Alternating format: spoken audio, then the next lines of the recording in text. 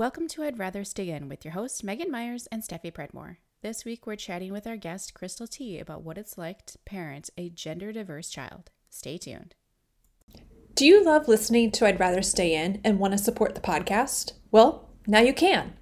Visit our website or the link in our Instagram profile and click Buy Me a Coffee or visit buymeacoffee.com/IRSI podcast. For the price of a cup of coffee, you can help us cover the costs of creating this podcast. There are no monthly memberships, and you can support us at whatever level you like, whenever you like. Whether you buy us one coffee, many coffees, or simply continue listening as always, we're so grateful for your support.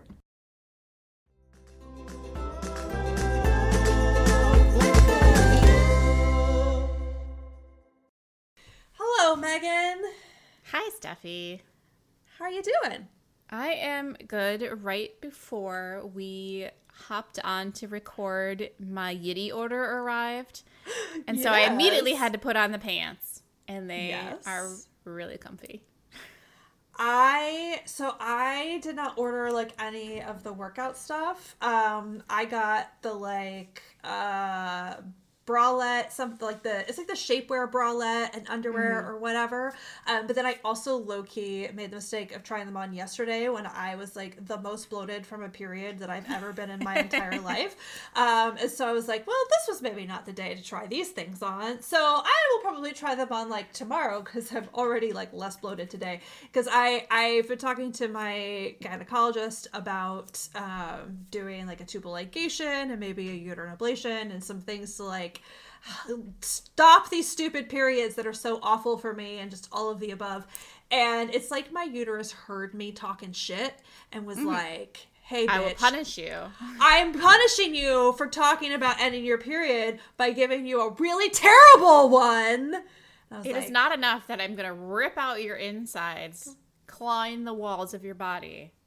Gonna make it worse for you. I'm just gonna figure out all of the ways to make you miserable. So anyway, all of that to say, I am excited to try mine back on when I'm like less bloated feeling. Yeah. The pants I got, they're not workout pants, they're just like loungy pants. Ooh, oh yes. So because I was the like, ones I that have are like buttery soft, right? Yes, they are. They're very soft. Yeah. And they're very stretchy and like I'm excited to just keep wearing them. I might wear them to our parent meeting tonight. Who knows? I mean, I'm a classy lady. Honestly, you should just let all these other soccer parents know what they're getting into straight out the gate. That is probably true.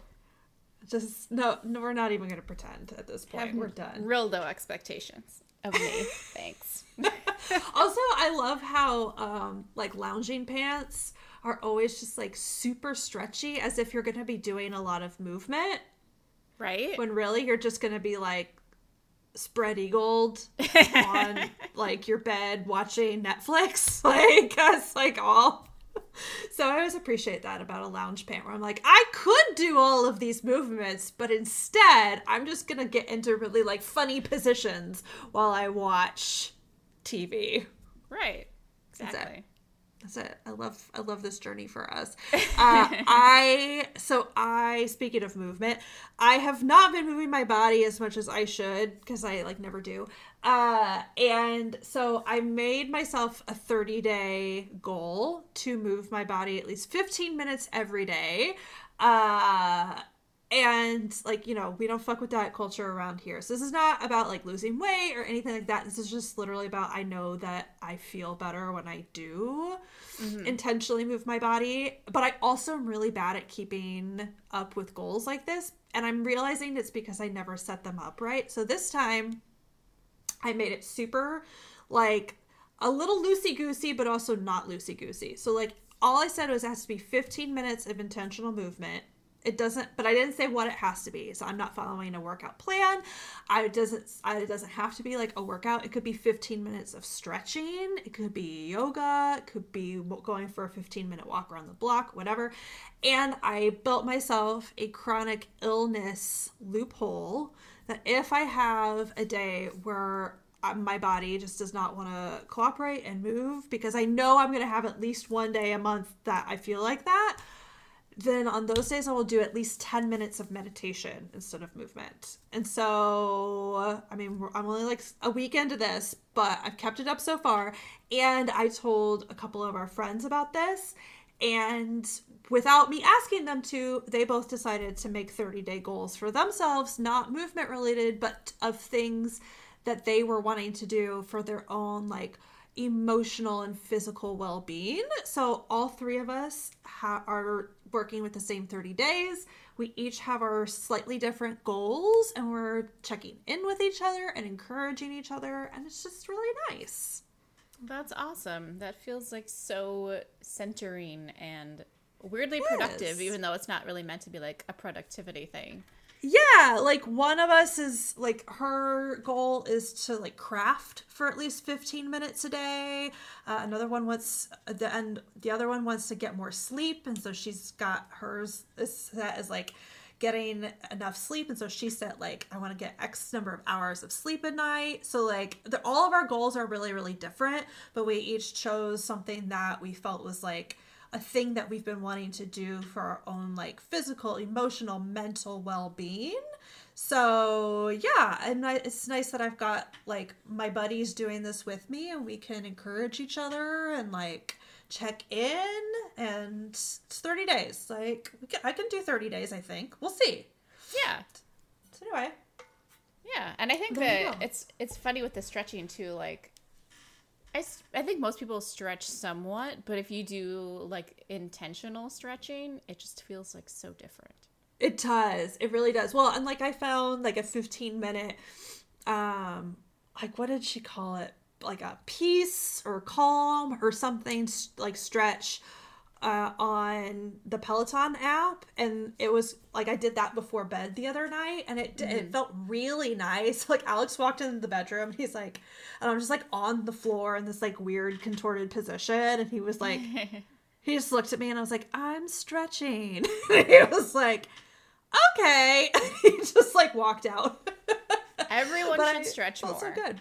Yes, it's so good for your body. Yeah. So and helps you sleep. Yeah. So it does. It really does help you sleep more. And you can do it in your very comfy loungy pants. Brought it all together. There you go. Look at me. So this week, we are returning to our series on parenting in America, where we talk to parents whose families fall outside of the, quote, norm about what their parenting experience is like in our society. Today, we're joined by Crystal T., a mom who's here to share what it's been like for her to raise a gender-diverse child in our world. Welcome, Crystal. Thank you. Thank you both for having me. Thank you for being here today. Crystal, can you tell our listeners a little bit about yourself? Yeah, I am a mom of two, and I am a self-described indoors girl. I love the great indoors. You're our type of people. Yes. I love books and watching TV and doing art every once in a while with my iPad. Love that. And you are also kind of nerdy, and I love that about you very, very much. I am very nerdy. I like various like niche things that I kind of like to dig deep every once in a while on a new topic and become a mini expert. And then I move on to something new. Do you know your Enneagram type? I think I've done several Enneagram quizzes, and it has been kind of an even split between 1 and 6. Okay. Yeah, that scans. I can see that. Yeah. Yeah, because Megan's a 5, and you could have like a little 5 wing going there. If you're a 6, get your your research deep dives. Mm-hmm. Yeah, that makes sense. So can you tell us a little bit about the early years of your parenting journey? Yeah, they were hard.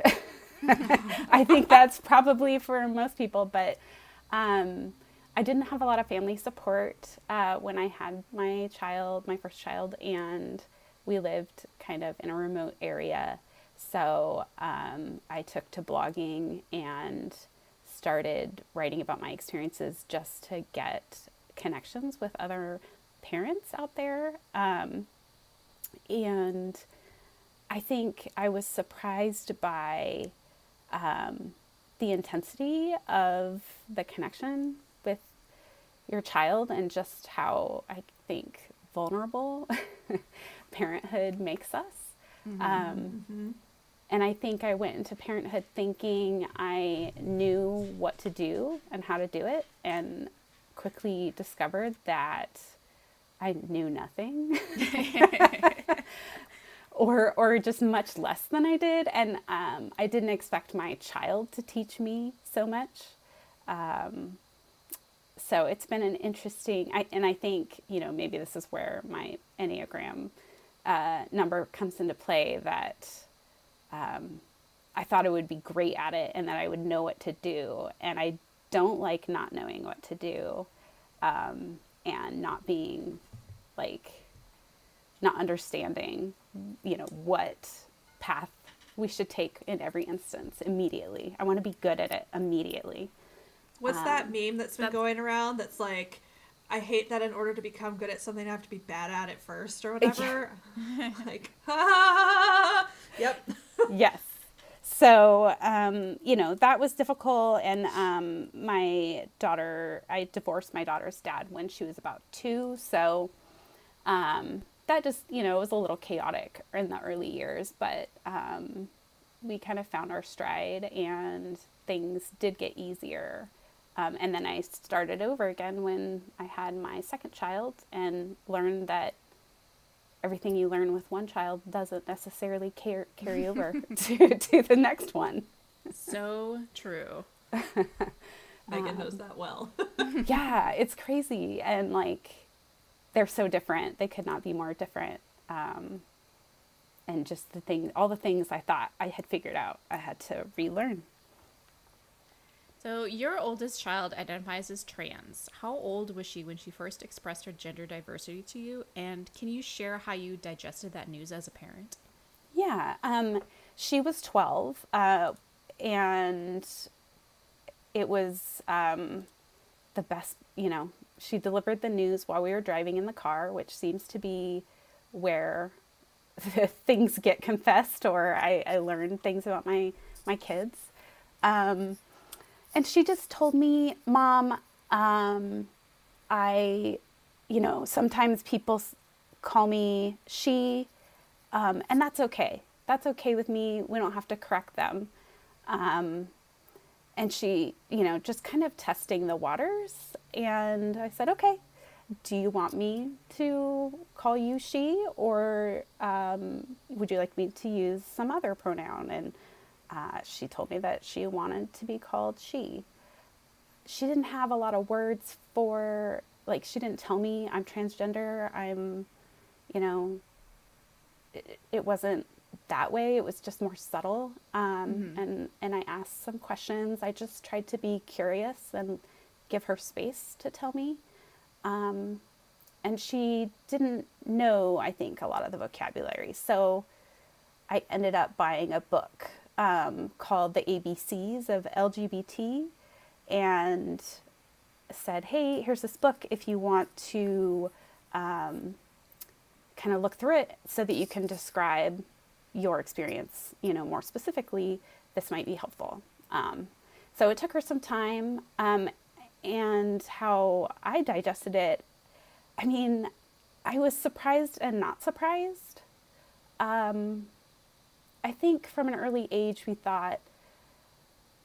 thought, she's probably not going to be straight.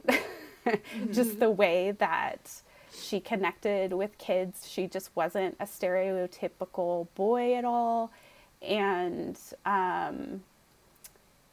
she's very sensitive. And so there were some aspects about her that I think are more stereotypical feminine traits.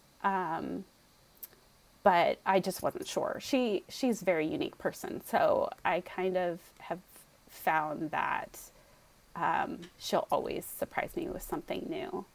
I was nervous because, I'm very aware of a lot of the anti-trans and anti-LGBTQ rhetoric out there. And unsure because it was another kind of journey and something we had to figure out together.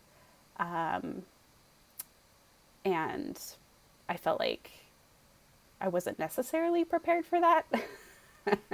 But I don't think there's any, necessarily any way to prepare for something that you haven't experienced yet. So I did try to keep my kind of anxiety about it to myself because I didn't want to add to any difficulties she was having.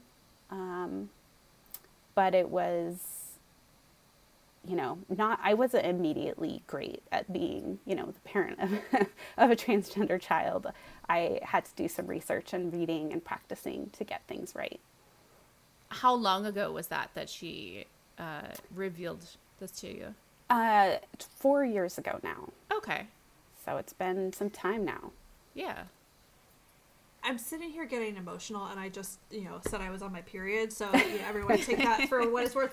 But I'm sitting here getting emotional thinking about how safe she has to feel with you to not only be able to come out to you, but to really just sort of like not even fully know the answer herself.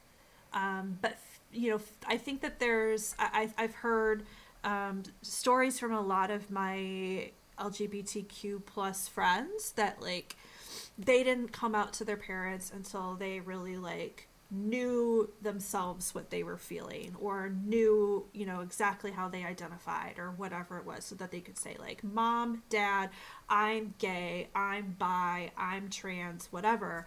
And the fact that Jay felt so comfortable and safe to not even fully have the vocabulary and like fully know and to like explore that with you, I think, I know that no parent is perfect and we all have things to work on, and you just said you had to do a lot of research and you certainly weren't the perfect parent of a trans child, but I think that has to be a testament to you as a person and you as a mom that she had that felt safety with you. Like I'm really like in my feels about it over here.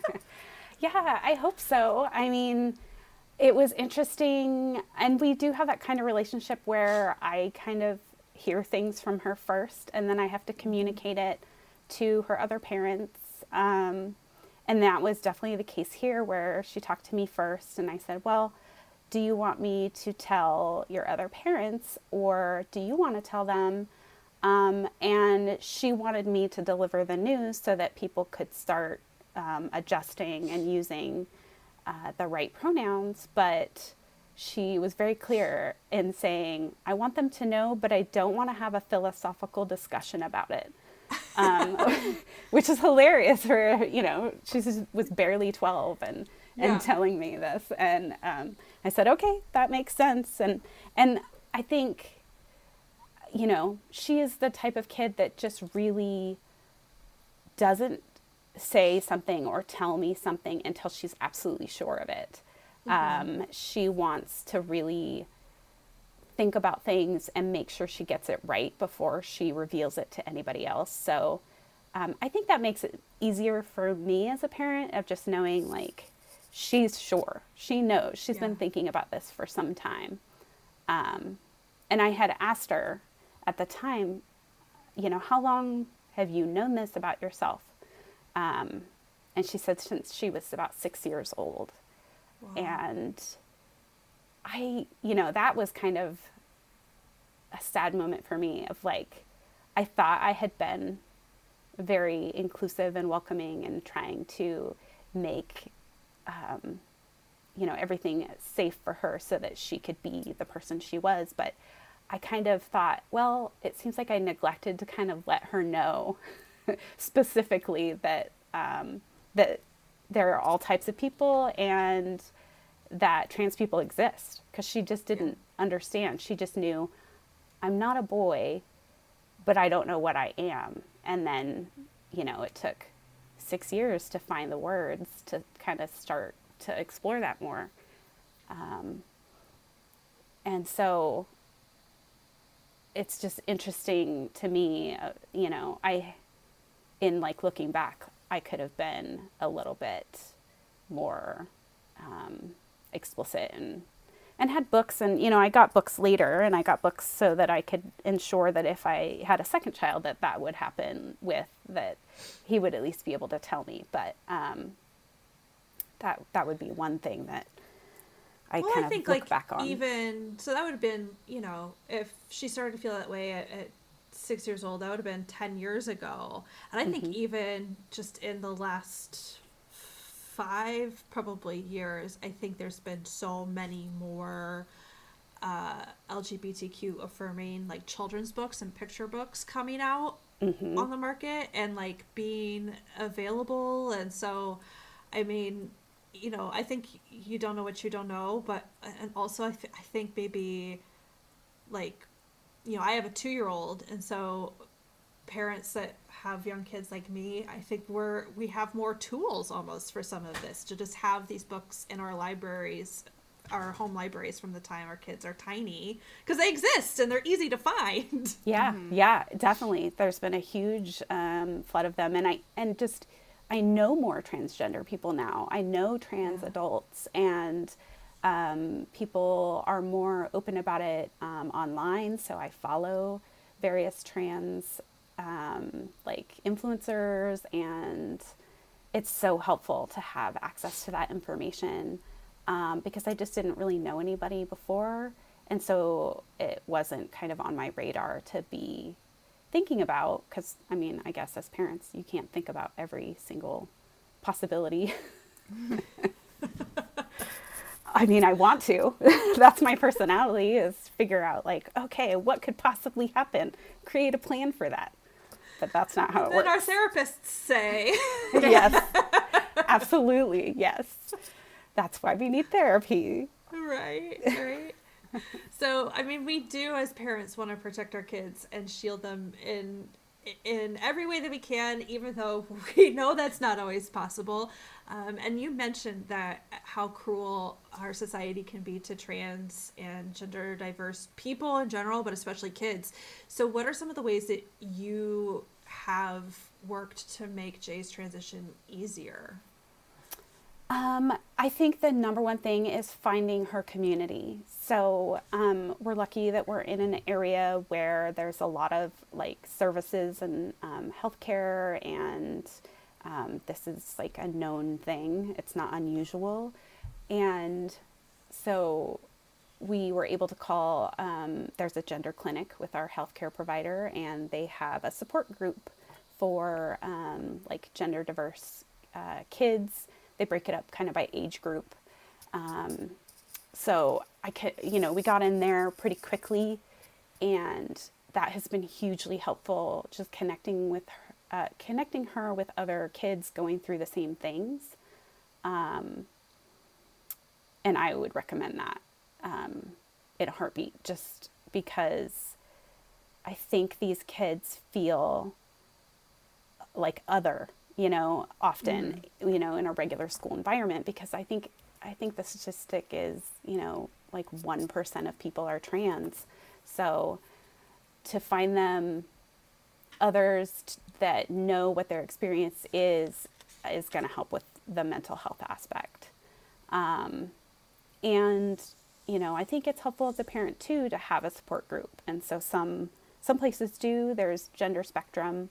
They run support groups for parents who are navigating these things. And there are Facebook groups too that allow parents that are new to this journey to kind of work out their frustrations or anxieties or anything that's coming up outside of, their kids' presence, so that they can figure things out without causing any additional distress to a person who's already like experienced marginalization. Yeah, I recently found out the parents group, or moms group, I guess, that I was a part of when I lived in Texas. They have a splinter group now that is specifically for parents of trans kids, and I just thought that was so cool and so helpful for people who are there's so many people that are just coming into it and they don't know what to do next. Yeah. And to have the people that have like walked that road before help them out is really important. Yeah, I think the big group is Mama Bears, and they cover all kinds of things, but they have, a subgroup for, I think they have a couple ones, like one for LGBTQ in general, and then one specific to transgender kids, or parents of transgender kids. So yeah, it's helpful. And that's kind of like one thing I figured out through that, going that route and connecting with other parents who've already done this is, when I had to make the change in pronouns, it's like not automatic often for people. It takes practice because it's kind of a reflex after, years of using certain pronouns. So I figured out, you got to practice. You got to practice outside of talking to your kid. And you have to practice when people misgender them to, confront that and correct them so that you can kind of prevent the harm. Because when trans people are misgendered, it can cause additional like emotional distress.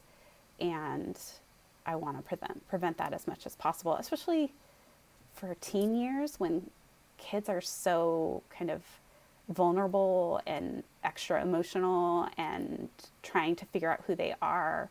It's helpful to have someone on their side doing those corrections for them. Right, as if the teen years aren't difficult enough when you feel like you're part of the in-group. If you like add all of the extra stuff like that's gotta be a lot. So I and you know what, I think that there's a lesson there for all parents in a way, because I do often see parents like almost like working through their shit around their kids. Mm-hmm. And I think that you have to work through your shit separate of your kids. And like before you can take it to them, like you have to work through your own personal stuff and all of those issues or whatever you're dealing with, because otherwise it is just going to project onto your kids. Like they're not stupid. They're going to pick it up.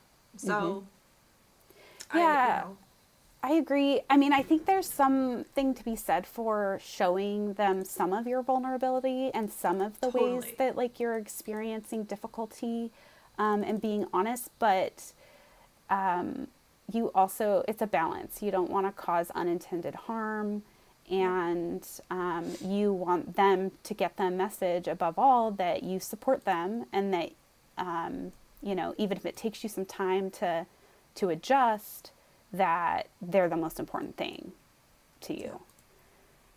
Yeah, So. absolutely. So let's talk a little bit more about language. There's a variety of different terms and labels that someone can identify with, not to mention that many gender diverse folks find their pronouns change as their personal understanding of their gender changes. How have you helped Jada navigate this, and how have you encouraged her as she explores her identity? I think, the book that I bought was super helpful, the ABCs of LGBT, and it helped me as well of understanding, because there are so many terms that I had never even heard of, that it really was great to get an understanding of that, and know. I think one hang up I've noticed is some people conflate sexuality with gender, and that book or similar books really help break it down.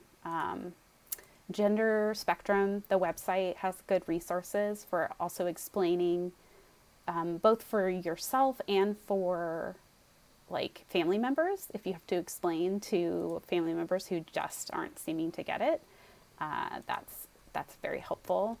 And I do want to emphasize, it can change. When she first came out to me, she said, I'm not a boy, but I'm not sure I'm fully a girl. I might be somewhere in the middle. And then I think it kind of evolved a little bit, like, I don't know, some days I feel like I have no gender, and some days I feel like I am a girl. And then now, 4 years on, she feels like, okay, I'm definitely a girl. That's how I identify. And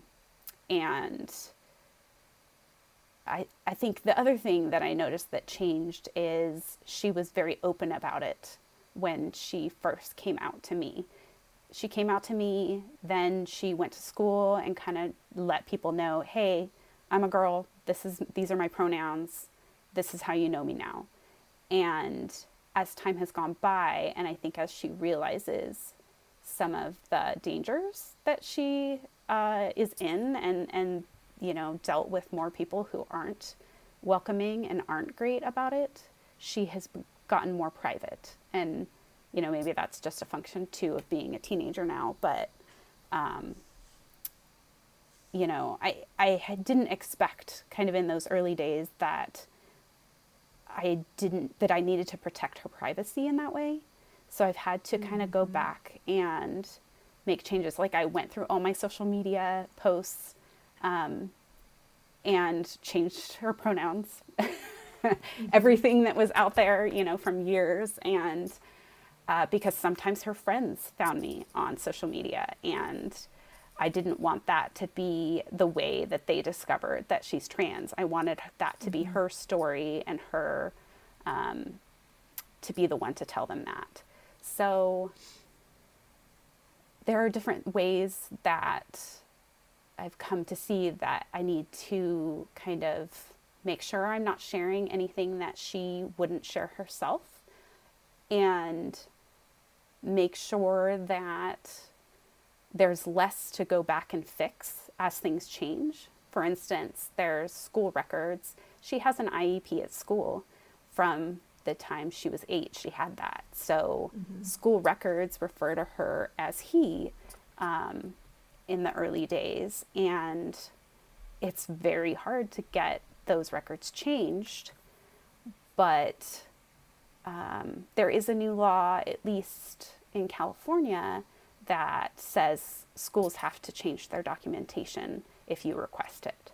So I think that's moving further along in terms of realizing that we need to cover our tracks in terms of protecting student privacy and keeping them safe.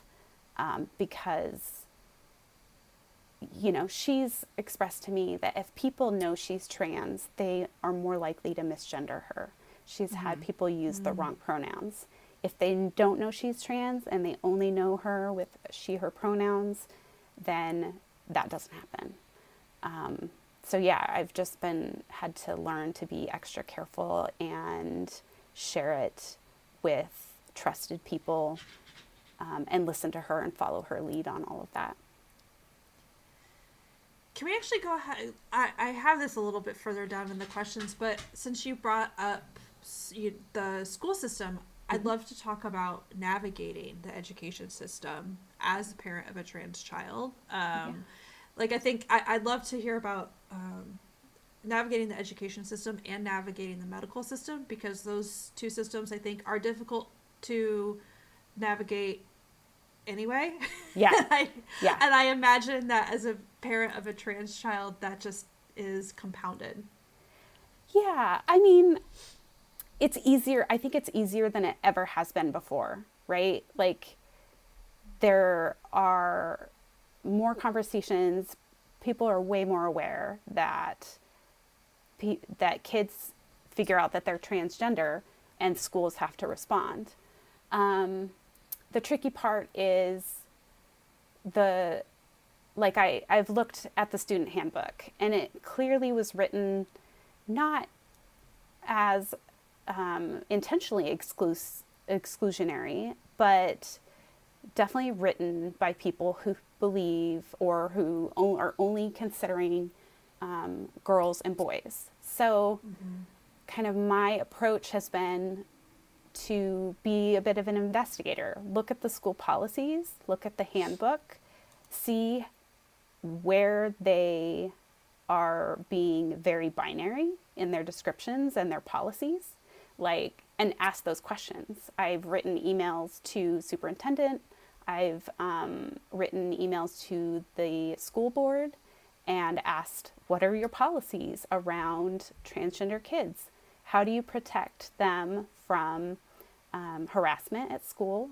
How do you protect their privacy if they are stealth and not sharing the fact that they're transgender?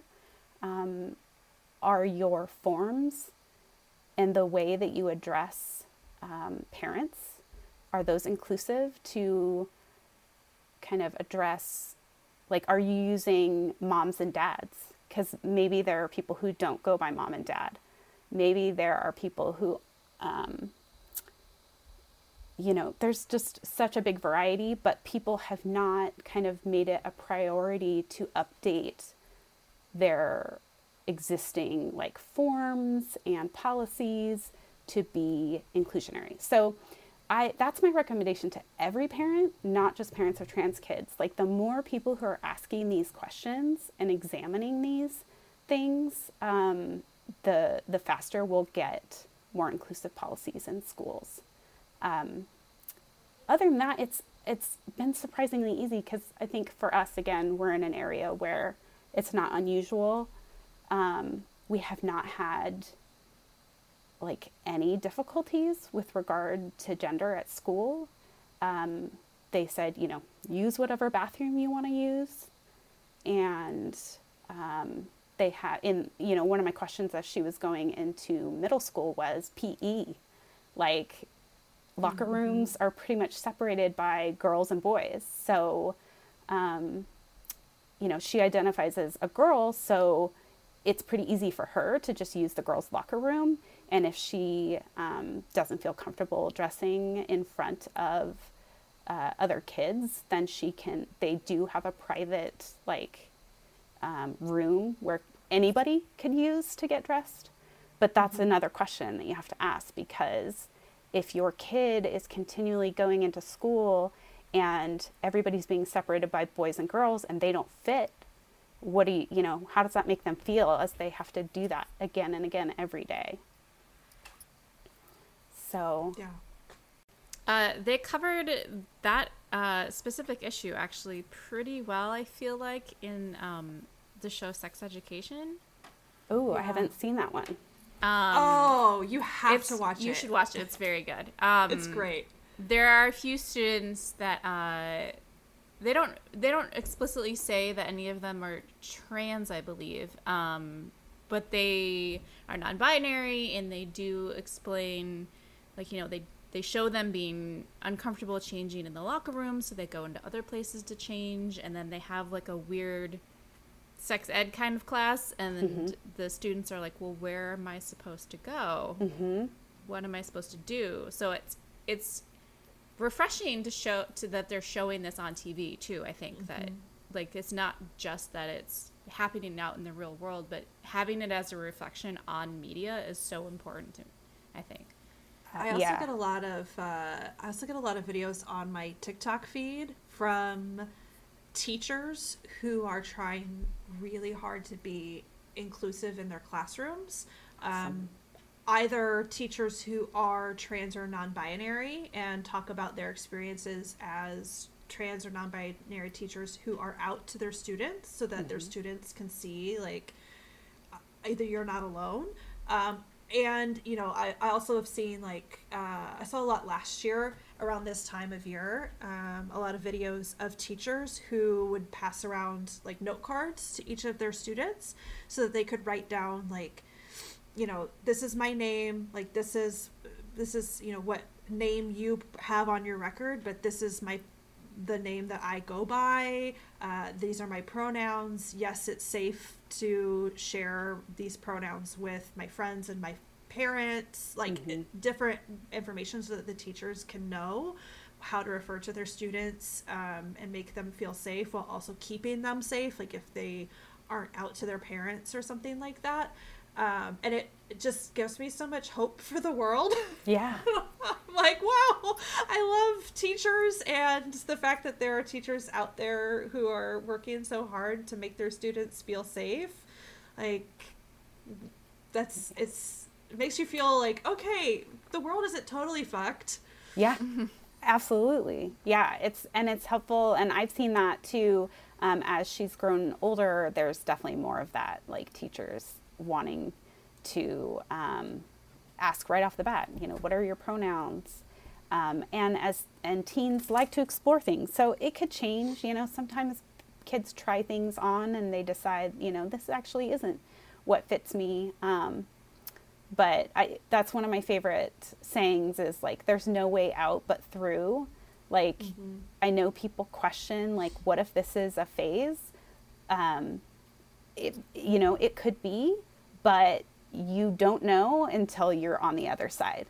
So it doesn't help to deny it or question, just, go with it as they figure themselves out, and they'll get it figured out. They just need the space. And love that. Yeah, schools, I mean, for us, again, it's been pretty easy, but going back to the sex education, that is definitely something that I recommend people ask about as well and see if they can get a preview of the curriculum. I made the mistake of just, saying, oh yeah, of course we want her to go through the sex education at the school, and not understanding that it was completely demoralizing to her. She just felt so depressed going through that, and I saw the impact on her mental health, and I wish that I would have opted her out. There are agencies out there that parents can go to that offer inclusive sex education for LGBTQ kids. So that would have been a much better option than having her just go through that and feel like both ignored and it's a sensitive topic for her. So she didn't have to go through that. She could have gotten it in a much more comfortable, welcoming environment. I think you like inadvertently brought up a really good point, because typically when I think of parents opting their children out of sex ed, I think of the ultra conservatives. Yes. Like, oh my God, my kid's gonna learn that sex is a thing. Right. But what a great point that like that's not the only case where you might want to opt your kid out of it. That you could be the complete opposite of an ultra conservative, but you're actually protecting your kid. Yeah, and a lot of the sex ed are split up again between boys and girls. So where do non-binary kids fit? How do they, they're going to be forced into a group that they don't kind of jive with, and that's going to make it that much more uncomfortable. And I'm not trying to prevent my child from experiencing discomfort, but when it's something about that is like deeply personal and related to her identity, and that has such a huge impact on her mental health, I want to be very careful and very protective of that, because the like suicide rate with trans people is very high, unfortunately. Yeah, for sure. So we talked a little bit about the education system, and you mentioned that your doctor's offices have been pretty good. Has there been anything as you've gone through the medical system that has been particularly challenging as a parent? How has that been? Surprisingly easy for us, in terms of once I figured out that our healthcare provider had a gender clinic and they kind of had everything ready to go. It was like one phone call. Okay, we're going to connect you with the gender therapist. We're going to connect you with the medical team. Here's the support group. It was easy to gain access through our healthcare provider. The difficulty comes in with finding a PCP that is gender inclusive, and they're not all, and in a lot of healthcare systems, you don't really get to pick who your doctor is. So I've had to go and like ask for recommendations of like, how do we find somebody who isn't going to forget constantly that, that her like genitalia doesn't match her gender identity. So it's, that part has just taken a little bit more work, but I think it's, everybody needs to kind of research who they're going to see. And that's not just a thing with gender. And the other thing is that I think the medical system is set up for people who are either clearly male to female or female to male. So they're like, okay, if you're a transgender female, you get estrogen. And if you're a transgender male, you get testosterone. Now, there's people who are gender fluid and people who are concerned about rapid changes that hormones can bring. And the healthcare system isn't so good about those like gray areas and the nuance. So you just need to be an advocate, for yourself or your kid of like, this is, we want to follow her lead. She's not necessarily going to be in this like flow chart of like, okay, we're doing this, that, and the other, because maybe she's not fully ready for like to fully commit to estrogen. Right. And especially as a teenager, you're dealing with so many other things already. Yeah. To add that onto it it just is another layer. Yeah. And I mean, I don't mean to say that like they just give you hormones, because they absolutely do not. And, right. But it's just, they try to put you in a box, which is what, any system does, because they want to make things more efficient.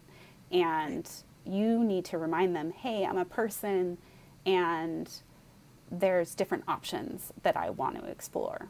So some people go on like a very low dose of hormones so that it's not this rapid change, because I think anybody who's had like rapid body changes, like either rapid weight gain or loss, or even like going through pregnancy and having that like quick change, it can be disorienting.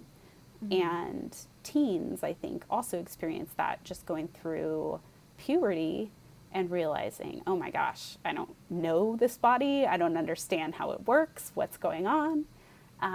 So adding in hormones as kids get older, like getting into the teen years, it's just as nerve-wracking as puberty is. And I think doctors forget that. They're like, oh, everybody goes through puberty. It's just a normal thing.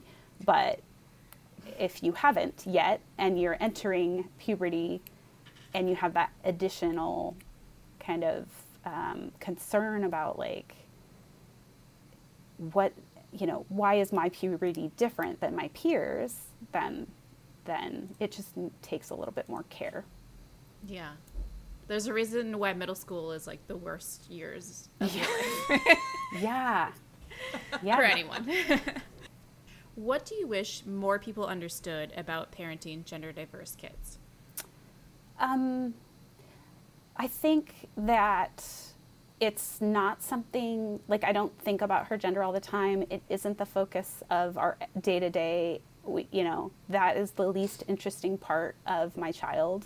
And I think it's just, I wish people would understand that, like, it's a pretty mundane thing. Like, gender, I mean, some people really enjoy expressing their gender and talking about their gender, but some people just want to get on with their life and not have that be a focus. So sometimes I've, talked to my daughter about gender, and she's like, hey, you know what? I don't really want to talk about this. I don't want this to be a topic of conversation. Can we just talk about, my favorite TV show?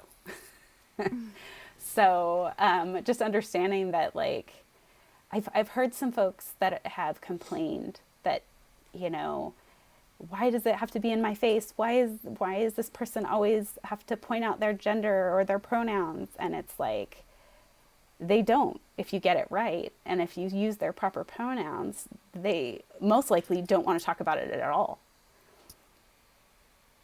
So that, I think that's my, that, and just kind of correcting the the kind of myth that I see a lot discussed online, that hormones are just handed over to kids, because they're not. Kids do not get hormones.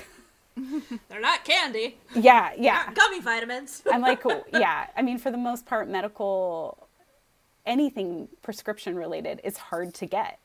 And that includes hormones.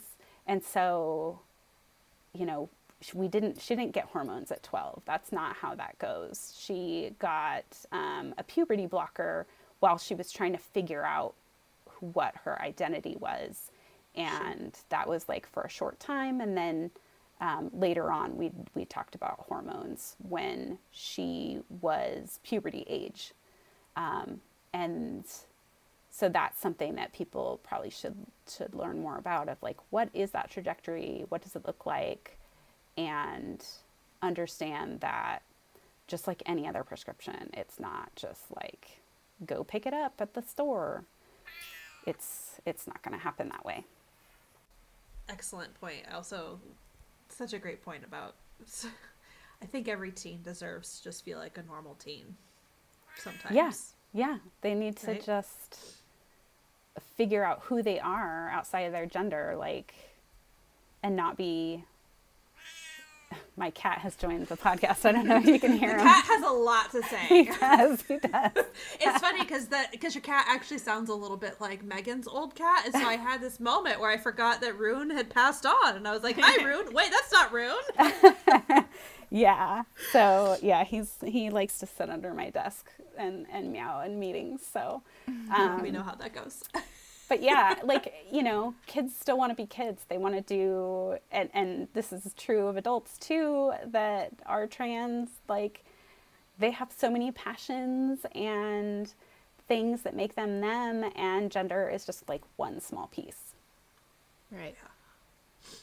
So you mentioned a couple resources before. I'm going to link to the book that you mentioned in our show notes, but what other resources would you recommend for parents of kids who are starting to express their gender diversity, or maybe family members who want to support a gender diverse child that's in their life?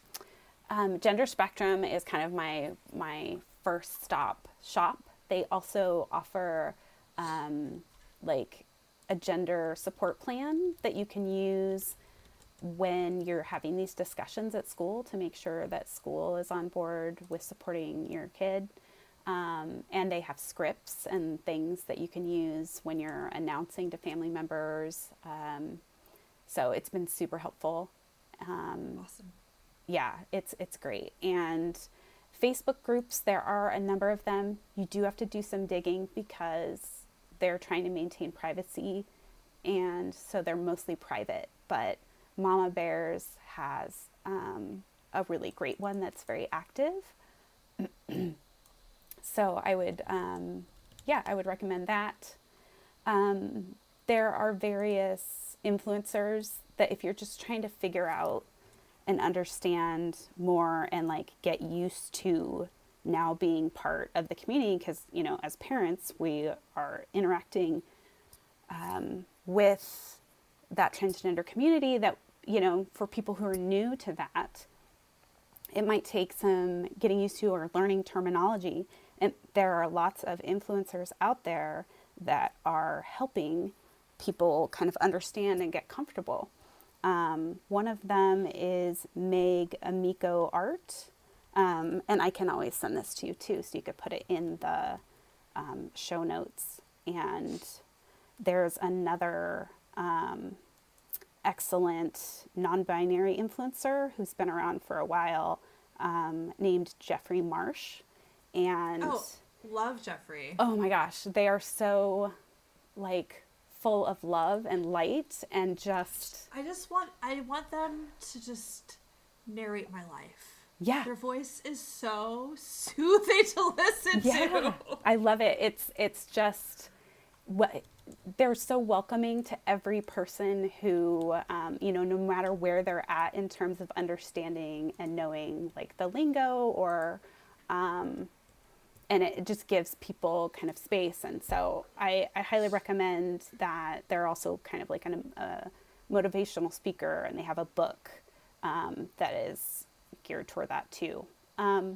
And then one other thing, I don't know the name of it, but I know there are several books that are kind of like workbooks for figuring out gender, and that can be helpful to teens, but it can also be helpful for parents who are kind of, I think there's a lot of people who just have never considered gender. They've never really thought critically about what it is to be like a woman or a man, or and they're just kind of thinking about that for the first time and being like, well, how is this different for my kid? How is it different for me? What does it mean to me? And I think it's great to kind of go through that process. So that, look up on, Amazon or your favorite indie bookstore, a gender workbook. Love it. Crystal, thank you so much for coming on and being so open and sharing your story with us. This was, I really enjoyed our conversation, and I hope our listeners will too. So thank you so much, and let's talk about what's bringing us joy this week. Crystal, what is something that is making you happy this week? So my son started school. He's in second grade, and he just went back, and I was walking him into campus, which was pretty cool in and of itself. After the pandemic, we didn't get to enter campus really. So that's nice to step foot on campus, but they also have decorated his campus with fairy houses. So all over the school. Oh, it's just adorable. So kids can just go and like hang out by a fairy house if they want to pretend they're in a forest or something. So I kind of want to do that in my backyard or something. It would just, imagine walking down the street and just seeing fairy houses randomly. I was just thinking, like, can we put these like downtown Bloomington? Like, this would be great. I'd love some just like little fairy houses just hid everywhere. Yes. I mean, it's kind of like in line with the little free libraries you see sometimes. I just love that like community spirit being spread about. Oh, so cute. I love that so much. Yeah, it's fun. So that's what's bringing me joy. Steffi, what's bringing you joy? I ordered, y'all, I fell prey to a Facebook ad again. And I'm so susceptible. And I ordered Edie and I matching sweatshirts. Mine has a slice of pizza on it, and hers has the whole pizza with the slice missing. And they're just really fucking cute.